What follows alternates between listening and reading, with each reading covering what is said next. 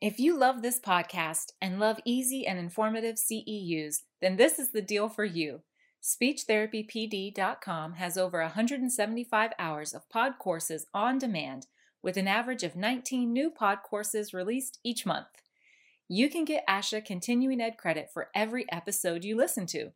And because I think you're terrific, I can offer $20 off a year's subscription when you use my code SUP20 for the insanely low rate of $59.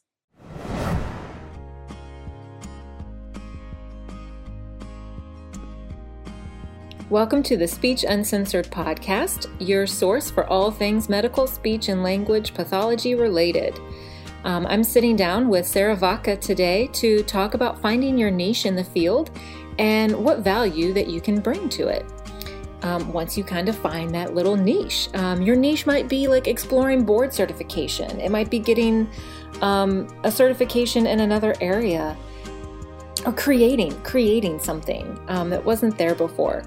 So Sarah's going to talk to us about her path and her ideas for how we can do a self-assessment of our current skill set, discover and build passion and value into our current skill set, and then ways that we can apply it, and then what we might hope to see from it. So I'm Leanne Porter, your host. This is the Speech Uncensored podcast, and now let's hear from Sarah.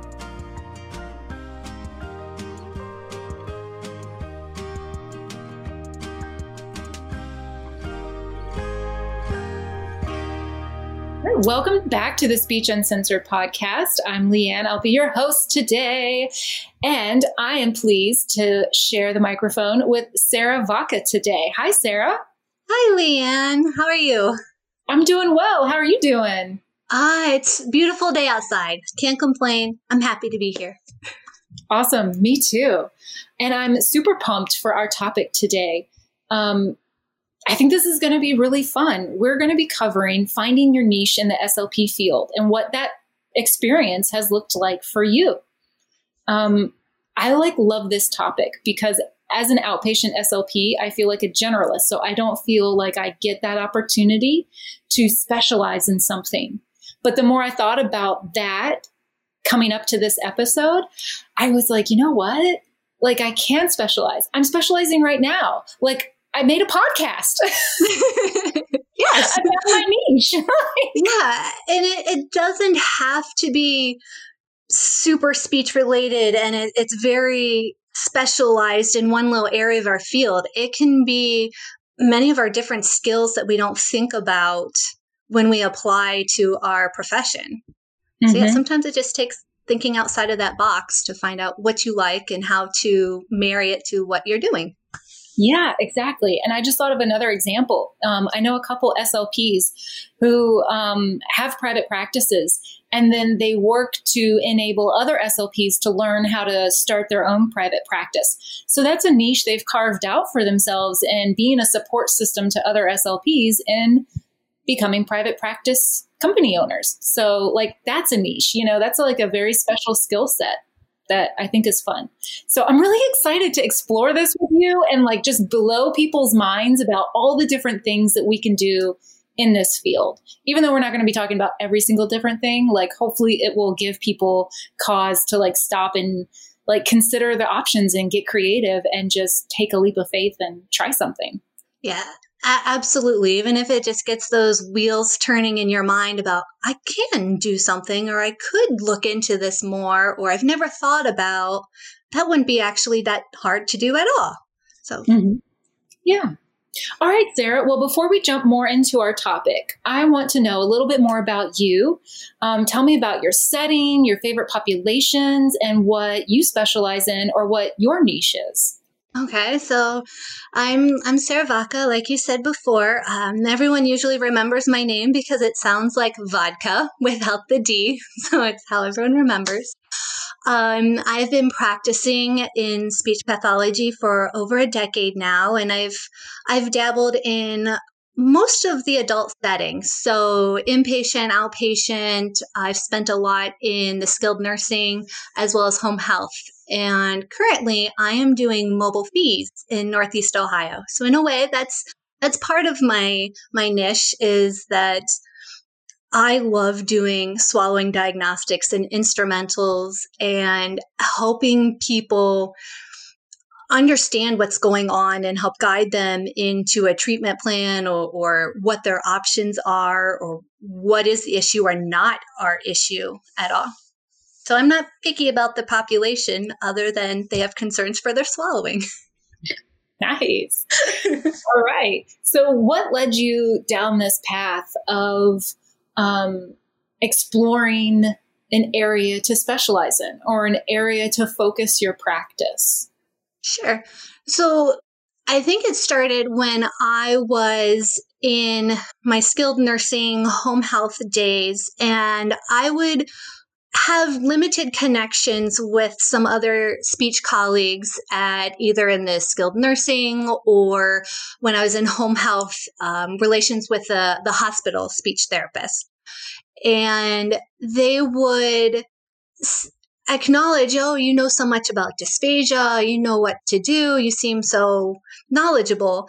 And internally, that's not how I felt at all. I didn't have that confidence. And I took this hard, painful look in the mirror and realized that even though my colleagues thought I was knowledgeable, I couldn't tell you the cranial nerves or what was the current evidence-based practice. And the two weren't meshing. And I wasn't comfortable with that, especially when I knew that I was capable of so much more and that I knew I should be doing more for these patients.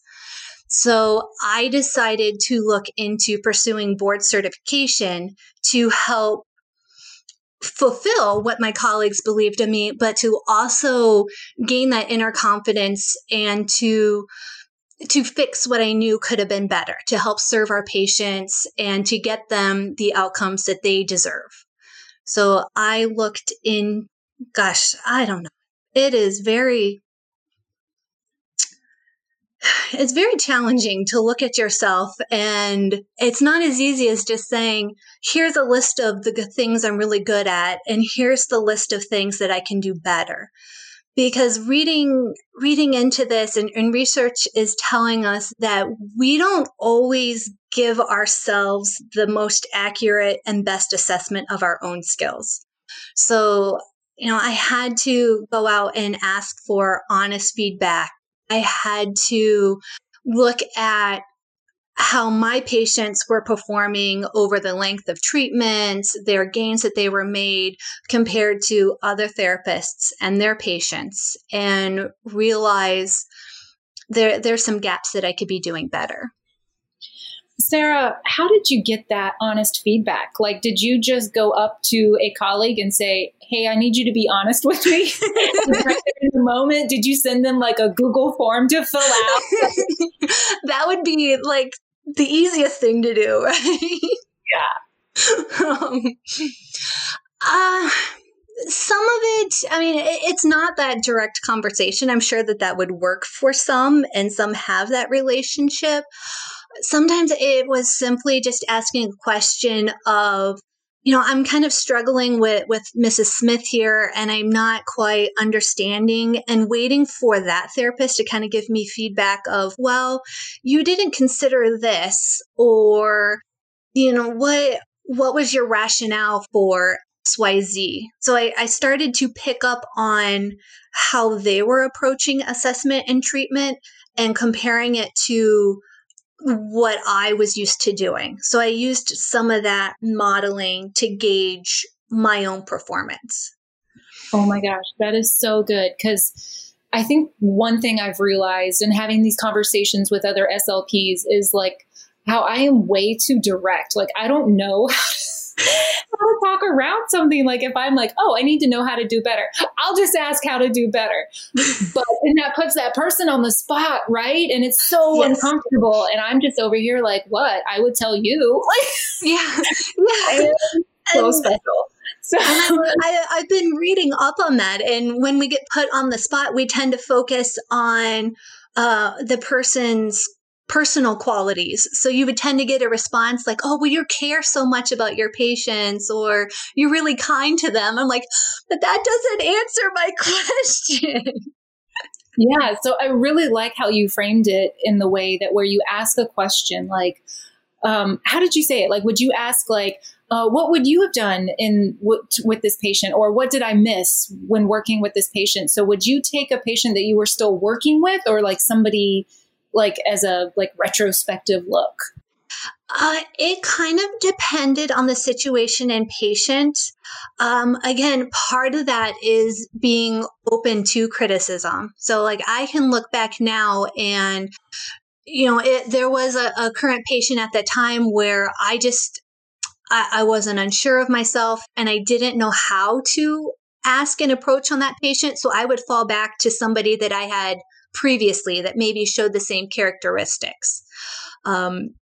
Having done that and have grown a little more, I'm more comfortable at asking about current patients and given my take on here's what I saw or here's what I'm thinking. Would you do things differently? Or is there something or a different approach that I should be asking or using if it should come up in the future?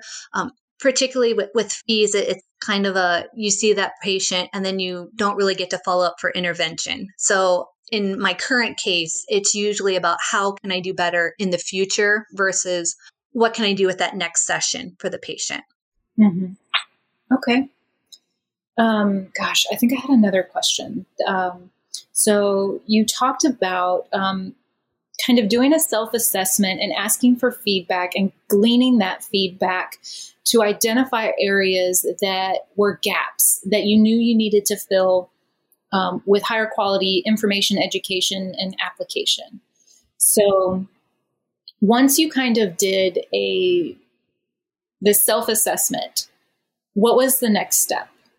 So with deciding to pursue board certification, I saw it as two main areas. One was continuing education, and the other big component is professional activities. So beginning this journey, I saw continuing ed as the easier step to start my focus on, particularly since I was one of those speech therapists where I had it worked out that I only needed 10 hours of continuing ed a year, and I'm not getting 11. And they better be FREE. I don't care what topic they cover. I've changed my ways since then. I love it. Like, I just appreciate how you know yourself and you're honest. Like, yay, I feel a kindred spirit. Yes. I'm far from the perfect SLP, that's for sure. But continuing ed had that passive component to it. So I can sit and really absorb that information, and I didn't feel so on the spot to know all the answers, especially when I knew that I didn't have a lot of answers. So starting that process and helping to rebuild my foundation, obviously with dysphagia being my focus because it's what my board certification is going for. It really opened my eyes on changing how to approach assessments, how, diet recommendations, interventions, and having that foundation gave me more confidence to start implementing more professional activities, which I think has really has benefited me both as a clinician and as a person, to be honest. Mm-hmm. So can you give me some examples of how they describe professional activities? Like, what are they anticipating the person applying for the board certification to start doing, or to have been doing leading up to the application process? Yeah, it's not like a 1 or 2 month type process. They are definitely looking for this sustained ongoing activity that goes above and beyond your current duties at your job. So they are looking at, how well can you relate to your colleagues, interdisciplinary collaboration, how are you connecting with the community, local, state, national level. So it's really pushing yourself outside of just your own little therapy department. What were some things that you were doing and then maybe also started doing to kind of fill those requirements for that professional interactions? So I I think I really took that opportunity to explore every avenue that became available to me. So before I started that, I knew very few speech colleagues. I wasn't really connected beyond my little zip code. And I knew that that needed to change. And I worked to start building a network of therapists. So one of the things that a colleague and I did was start a journal club, partly to help spread that evidence-based practice because it's not as widely spread as I personally would like in our area. and just give speech therapists an opportunity to be exposed to that research, to ask questions and help get their own feedback on and compare what they're doing versus what other speech therapists are doing, kind of collaborate and honestly build a network. One of the biggest frustrations, at least in our area, is sharing instrumental reports. So nobody really understands who the speech therapist was at the level above them or who they might be passing the patient on at their next level of care. So connecting those speech therapists together was important to me. Beyond that, I started looking at opportunities to practice my public speaking skills. I'm sure I'm like many in that speaking in public terrifies you. And I knew that if I wanted to expand my personal growth, I wanted to expand my skills, and I wanted to push myself out of my little complacent comfort zone, that I needed to do things that terrified me in some sort of way. So I went out and I became a volunteer for the Alzheimer's Association and became a community educator. So part of that entails small group education with the community. And it started with just their preset programs. So understanding what Alzheimer's is, knowing the 10 signs, managing behaviors, managing communication skills. And that seemed right up my alley. Those are topics that as speech therapists we talk with all the time. And I think later we'll talk about maybe those unintentional surprises or perks that came out of that. But other things that I did was I wrote a journal article to our state association peer-reviewed journal. So I got to dabble in what it's like to do the literature review and put something evidence-based together and go through that peer review process. And each one of these little activities, I met either a new professional or a new avenue to explore. So through the journal club, I met a colleague who works in academia, and now we're collaborating to put together a study looking at transitional foods.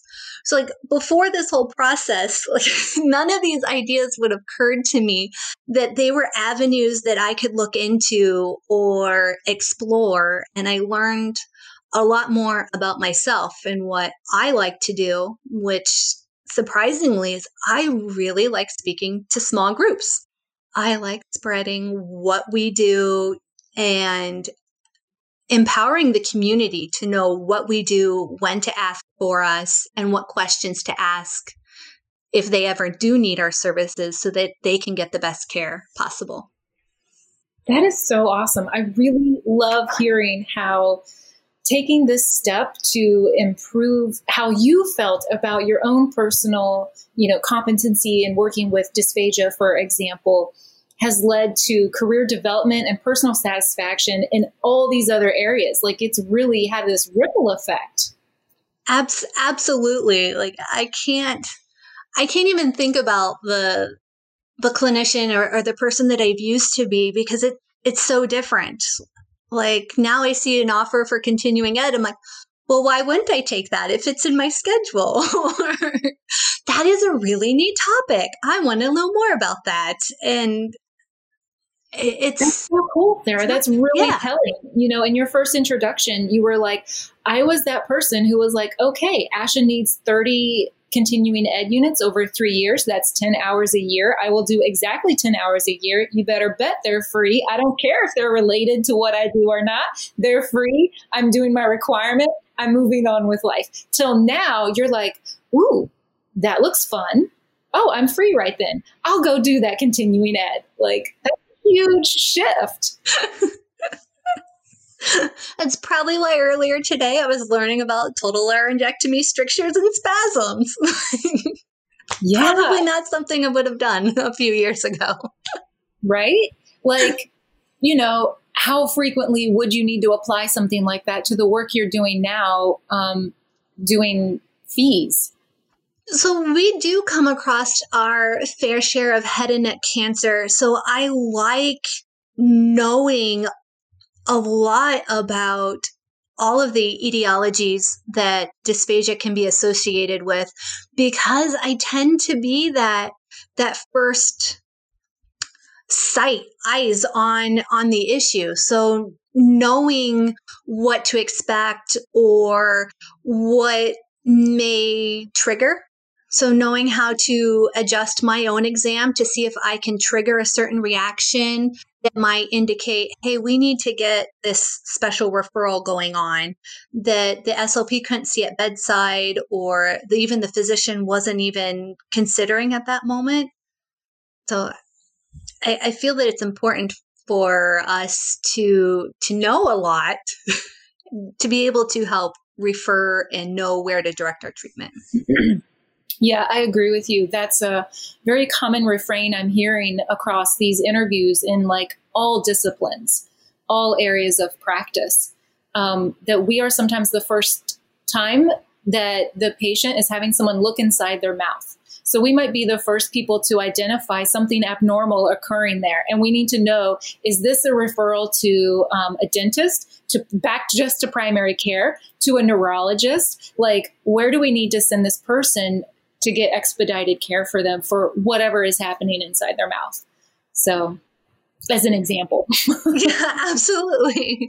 You wouldn't believe how many times I get referrals for, this patient stopped eating. We don't know what's going on. And we place the scope and we find that there's a pretty significant airway obstruction, or there is just irritation everywhere. And you kind of need some medical management before we come back to do some dysphagia work. But okay, because I'm really nosy. What are some of those like airway obstructions that you see? A lot of them are related to trach placements that we tend to see. So just our vent-dependent patients, I tend to see them a lot in, or if there was traumatic intubation going on or prolonged intubation before the trach, we'll tend to see just big old obstructions, granulomas in the trachea, sometimes on the vocal fold itself. Okay.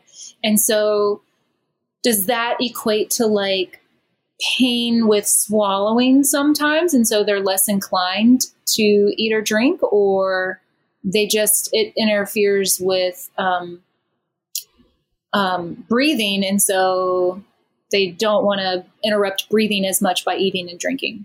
Yeah, a lot of times they won't tolerate wearing a speaking valve for long, or sometimes it does interfere with the swallow to the point where maybe the speech therapist is seeing some sort of signs at bedside that's telling them, hey, I noticed this cough after every trial we do. And sometimes it's related to aspiration. Sometimes it's just sensation, like they feel something's there, and they're not wrong. But it's something there, but it's food. Not, yeah. All right. Okay, good. Thank you. I appreciate that little sidetrack there. All right. So we've talked about starting off with a real open look at your skill set to identify where those gaps are. Once you did that, you decided to go towards board certification in swallowing. Do you want to like brainstorm? Like, what are some other routes that people may go down once they do the self-assessment? Like, what are other things people can do? Like to help look for their own niche, or to kind of apply what they've learned through their own discovery? Maybe like a little bit of both. Okay. Like apply what they learn to find that niche, to like, I don't know. Yeah, sure. What you said.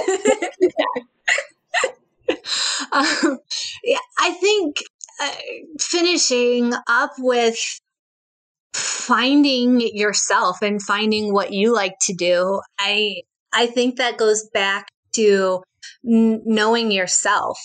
So whether that is just following speech therapists on social media to kind of get an idea for what they're doing, or knowing that, I am really good at, I don't know, take your pick, and just going down that avenue, or this shiny new object looks fun today. Let's learn more about it and see if that's something that I want to try and incorporate into my daily life, or to pick up outside of my own.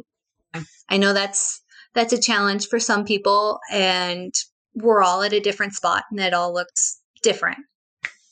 But for me, like I said earlier, once I realized that I really like small group education, and I like educating, whether it's speech therapists or the community, I now really gravitate towards projects that let me do that. So circling back a bit with the Alzheimer's Association and working with them and presenting their program education, they actually got to see and learn more about what speech therapy is about, the services we offer, how we relate to Alzheimer's and dementia care. And it actually has led into me being able to develop their own new program on dysphagia in feeding. And this was a gap they didn't even realize that they had, this need for education. So being able to take our own skills in speech therapy and then put it through my personal of education, it allowed me to marry those two together and really provide a service for the community. I really think it's important for the community to not only know what we do, but to be able to have that environment for learning that's outside of a current hospitalization. We all know that there are a lot of decisions to be made in the hospital. There's a lot of new changes to routine. There is a lot going on. And then for us to walk in and be like, "Hi, my name's Sarah. I'm your speech therapist." And they're like, "I'm already on information overload. Anything you tell me, my bucket's overflowing and I'm not going to remember it." So having that more relaxed environment, I think, really helps them remember what we can do for them. Yes, that is so true. I'm really glad you made that point. I've heard in other conversations with SLPs that some of the most enriching experiences they've had personally and professionally has been when they have partnered and joined with community groups. And so I've really enjoyed hearing how you were able to add so much value to that particular local Alzheimer's group by identifying together, a gap they didn't even know they had, and all the value that that group is going to get from that and in the future. Like, that's so incredible. That's not something you can plan. That's like the beauty of stepping outside of that box, challenging yourself and seeing the amazing results. Like, that is so cool. Yeah, I mean, absolutely. I would have never dreamed that any of this would have happened, but I'm completely grateful that it did, because like you said, it's servicing the community. It's filling this gap. I get my own little personal benefit from it, from my growth and, warm, happy feelings, and everybody wins in that situation. That's true. That's true. But if you hadn't decided to step outside of your comfort zone and really challenge yourself to go beyond those 10 continuing ed units a year and to step outside your comfort zone and to do small group public speaking, none of these amazing things would have happened. So it just takes that first step, that decision that I'm going to do something that makes me mildly uncomfortable, but that's okay. Like, the rewards are double-fold, triple-fold, 100-fold, the discomfort. Yeah. It's, that's called growing pains for a reason. And I've learned that having that discomfort is usually a gut sign for me that this is an opportunity to explore or a chance to grow. And it's okay if I don't like that afterwards, or it's an avenue that I'm like, yeah, it was great, but it's not my favorite. It's not, and that's okay. I can go back to this is where I'm comfortable, or, because I did that, I met somebody new and now I found a better fit for my skills. So it's just. Yeah. I like that you said that. I think it's important to recognize that every time we step outside of our comfort zone isn't going to be a home run hit. Like it could end in disaster and flames. And we're like, no, I will not pursue that anymore. And that just gives us more information on how to apply ourselves in the future and finding that niche, that area where we can contribute, where we can grow and learn. And flourish and nourish, as I like to say at the end of every episode. That's right. And just because something didn't work the way you anticipated the first time doesn't mean that you can't retool it and reapproach it again. I had that happen to me too when I applied to a community association here to present just to the community in general on what is dysphagia, how can it affect all these different disciplines, and having respiratory come in and dietary and physical therapy. And the association was like, no, we don't think that that's going to be of an interest to the community. We don't see a need for that. We're not going to go that route. And I'm like, I'm heartbroken. But that doesn't mean that it can't happen again down the line, or maybe it takes a different format to help them see the community as a whole can really benefit from this education and having an opportunity to talk to these professionals that they may not have access to. Mm-hmm. Yeah. Yeah, that's a really good point. All right. Okay. So my next question is, how can we discover and build this passion that we have? And how can we bring that into our current skill set? I think we've kind of touched on this here and there. So let's really give like those explicit connections here now. Sure. So I think once you've gone through those steps of knowing where your skill set is, knowing, hey, I know that I need more education or more practice in this topic or with this specific skill, identifying what your career goals are and where your setting is, and looking for opportunities. So whether that is starting a lunch and learn within your department, or when the docs are in, or when new nursing is being oriented, having that say if that's one of your skills, or maybe it's more community based, whether professionally wise, and just starting something. A lot of it is if you see something and it's not already there, don't be afraid to start it. Mm-hmm. Yeah.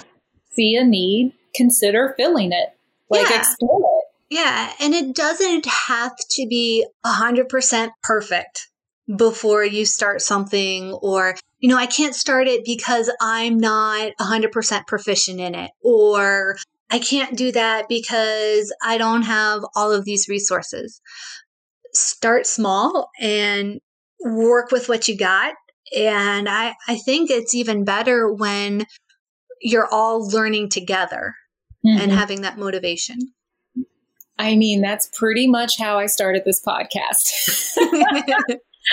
I didn't know anything about the technology side of things. I had to have a lot of help there and then just learn as I tried it out. Like when I first started, I didn't know how to do remote interviews. I could only ask people over to my house and set up the microphone and record the two of us together. Like that's how I had to start. I had to start somewhere. So I started there and then learned as I went along. And I definitely did not ever once consider myself the expert on any topic I've ever covered in the podcast. That was the whole reason for it, was to learn and to share that information. And so like I knew that those were my gaps. Like I had technology gaps. I had expertise gaps. And so that wasn't, the point of this podcast. The point of the podcast was to share that information and then develop it and progress it. Yeah. With experience. So the podcast has definitely changed and morphed over time, and it will continue to. And that's fine. Yeah. Yeah. If I had waited till I knew everything about podcasting or how to, do remote interviews, we would still be waiting for this podcast. We'd have flying cars. No, and I agree. I've experienced that same thing too, is that to grow professionally, I've learned that I've had to develop a lot of skills and learn about a lot of things that I wouldn't necessarily say were speech pathology. Like you said, that technology component, when COVID hit, we had to change all of our journal connections and meetings to online and figuring that out and learning just a lot of secondary skills that you find ways like, oh, I could have used that to treat Mrs. Smith better or understand or grasp a topic better. Yeah. I like that side of stepping outside of your comfort zone and exploring other skill sets that either you are strong in or you're not, and you also need to build that set up into. Like I think of people who are really creative and really crafty or artistically inclined and design enabled, like they just get all of that stuff and they can create really awesome, beautiful resources to share with other SLPs, or people who are very organizational minded. And so they're able to like generate business plans, like there are so many other skills that if you have a passion outside of the field, I feel like it's possible to marry those things within the field as well. Yeah, and you can. And I think volunteering is a really great first step into kind of exploring those designing, those business organization type skills. I've done work with the Dysphagia Outreach Project. I know that you've had a previous episode on that too. So I know your listeners are a little familiar with it, but that's been a fabulous outlet for me to kind of explore that creativity. Do I want to do it every day as a living? No, probably not. But the little bit of work that I get, I really love doing because it's just the right amount of creativity and responsibility, I guess. So yeah, there's That's other nice. outlets to explore there without that 9-to-5 commitment. Mm-hmm. That's awesome. Ooh, I love that. I feel like all of this really ties in well with the feelings of chronic stress and burnout that we experience in our field. And, if I were to tell Leanne a few years ago, like, you're going to start a podcast and it's going to be a ton of work. And it will drive you like up a wall with the amount, like the workload. But at the end of the day, the professional growth and the personal growth that will result from it, like you would never trade it for the world. I would be like, girl, you crazy. Like that doesn't sound like anything I want to be a part of. Like I don't like learning hard lessons. Nobody does, but there's a reason why we need to learn those lessons. Yeah. And so the ability to contribute to the field and to enrich my colleagues' professional lives as well is what I find so rewarding. and what stems the tide from feeling burnt out in my 9-to-5 job. Like I have so much passion for this field because I'm doing things outside of my 9-to-5. And I think that's really key. Yeah. Having that ability to do work that's outside of your outpatient setting or outside of scoping, and having that outlet where it's not one specific focus 24/7, and letting you just have some time to catch your breath or reflect or practice a new skill, right? Learning a new hobby or a new skill, while it has that learning curve and frustration, there's that new excitement to it. I know that I'm not doing super great at this, but I'm going to keep on going and I'm going to get this. And you look back and you're like, huh, that wasn't there before, or that's something that I did, or I changed somebody's way they think or improved somebody's life. And that makes it a little easier to sleep at night, right? Yeah. That's where we get that satisfaction that we're looking for in our career. And I think it's reinvigorated how I approach my 9-to-5 as well. And so it's not like I only get satisfaction from the things that I do outside of my 9-to-5. The things I do outside of my 9-to-5 has enriched my 9-to-5. So Absolutely. That's been really, really helpful as well. Yes. Or, like you said, with enriching, I can pull off, I was talking to the speech therapist and she had this really interesting patient. And then it never fails that I'll see similar characteristics, or I can't explain it, but usually in that near future, a similar patient will pop up and be like, I've seen this, or we just talked about this, or I just had a class on this, I just read up on this. And you kind of get that excitement, like, I got this, I know this. Yeah, I've seen that happen too. It is super spooky.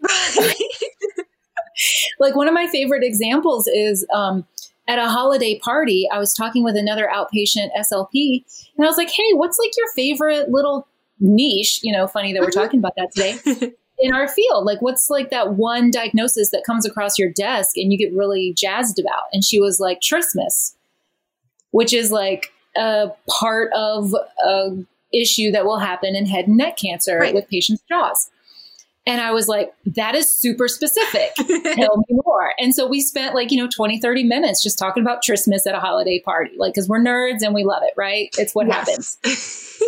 I kid you not, a week or two later, I get a referral for a patient, primary diagnosis, trismus. And I was like, this is crazy. Right? But okay, well, I can pull from that conversation, I can pull from my background, and I know who to contact if I have questions or I need to refer out. And I just love that ability to connect and make you feel more empowered about handling whatever walks through your door that day. Yeah. That's why I'm like a big proponent of networking and meeting other SLPs and just talking about what they like to do. And then going back and using them as a resource if they don't mind. It's so, so helpful. That was not something I was doing at the beginning of my practice. And that really made me feel isolated in my practice. And I didn't need to feel that way. We can be really connected. It just takes, for me, it took stepping outside of my comfort zone and having those conversations with people, meeting people. Like I am, surprisingly enough, very much an introvert. So just striking up a conversation with somebody, not easy for me. Like it's somebody else has to break Absolutely. the ice, and then I will dominate the conversation. But until then, you have to break the ice. Like I same girl. Yeah, and I know as newer clinicians struggle with that just as much as experienced clinicians do too, is just knowing who is my network. And I think sometimes we expect a network just to fall into our lap. Here's your assigned group of SLP friends. It's not that way. It does take a bit, and it grows little by little. And having those quality contacts and having those resources is just phenomenal to have. It's vital to keep growing. Yeah, absolutely. And yeah, I'm like all here for this conversation. Loving it. Okay. So to wrap up, is there like a takeaway that you would want our listeners to walk away from this talk with? Maybe a way to apply this skill set to bring value to our services, or something that really stood out for you as you were going through this process in your professional life? I would say the biggest takeaway that I had, I guess it's a few, is it's okay to not be where you thought you were or what your goals were. At least now you know where you are and where you want to end up, and to not be afraid to have that terrified feeling about trying something new and getting stuck in those, well, what if this happens or what if that happens? Just trying something new, going outside of your normal comfort zone, and finding more about you. And I think as you go through that process, those opportunities to apply your value or apply your niche, they're going to start popping up. You're going to start recognizing that path to use those skills. And it's not something that happens overnight. You keep going. I'm still working on it. I probably will be until the day I retire, and then it just changes focus. I'll keep on going. But it's a journey, and it is very worth going on that journey. So would you recommend people, I was going to see, like, should I make this like a very general question or very specific question? I'm going to go specific. Would you recommend board certification specialist in swallowing to people? That is a very specific question. Yeah. I mean, dysphagia is my rabbit hole, and I love everyone to be completely 100% super duper competent in it. But I realize that that's not everybody's focus. Versus saying everyone should be board certification, I think that it would be worthwhile to look at their requirements and seeing what their expectations are, and then applying it to whatever is your field, whether that's early intervention, it's aphasia, it's voice. And I don't necessarily want to say like using it as a benchmark, but maybe using it as a framework or a guide. You know, okay, maybe I need to really bump up my continuing education, or even just springboarding ideas for developing professional skills. I mean, I get that not everybody is dysphagia all the time, but I'm sure that they have passions in other areas of our field too. You know, dysarthria is not quite my cup of tea. AAC, but give me an aspirator any day of the week. Would someone need to be like go through the whole process of becoming like board certified in whatever those different areas are? Like, do you think that's necessary for professional development? Well, you know what? I say this because I'm not sure what the requirements are for swallowing, but I think it's like you get X amount of like treatment or evaluation, like exposure on an ongoing basis. And I don't know if I would meet that because I work 20 hours a week and dysphagia is just a portion of that hours. And I don't know if that would accumulate to be sufficient for their requirements. So their current requirement is 350 hours per year for a minimum of 3 years. So, and it's assessment and intervention combined. So it's not separated out. I think it averages to about 6 to 7 hours per week. Oh, okay. So maybe they were thinking of part-time people when they created this. Yeah. All right, that makes sense. Okay, that answered my question. Sarah, thank you so much for coming on and talking about your process, like what you've gone through and finding your niche and what that's resulted in professional development and career satisfaction and enrichment for community groups as well. Yeah. It's really awesome to see that ripple effect. Thank you so much. You're very, very welcome. Yeah, we don't all need to be world famous research leaders. We can change our world in our own little corner with our own little passions and skills. So yeah, yes, thank that's you. such a beautiful and important message. Thank you so much for sharing it, Sarah. You're welcome.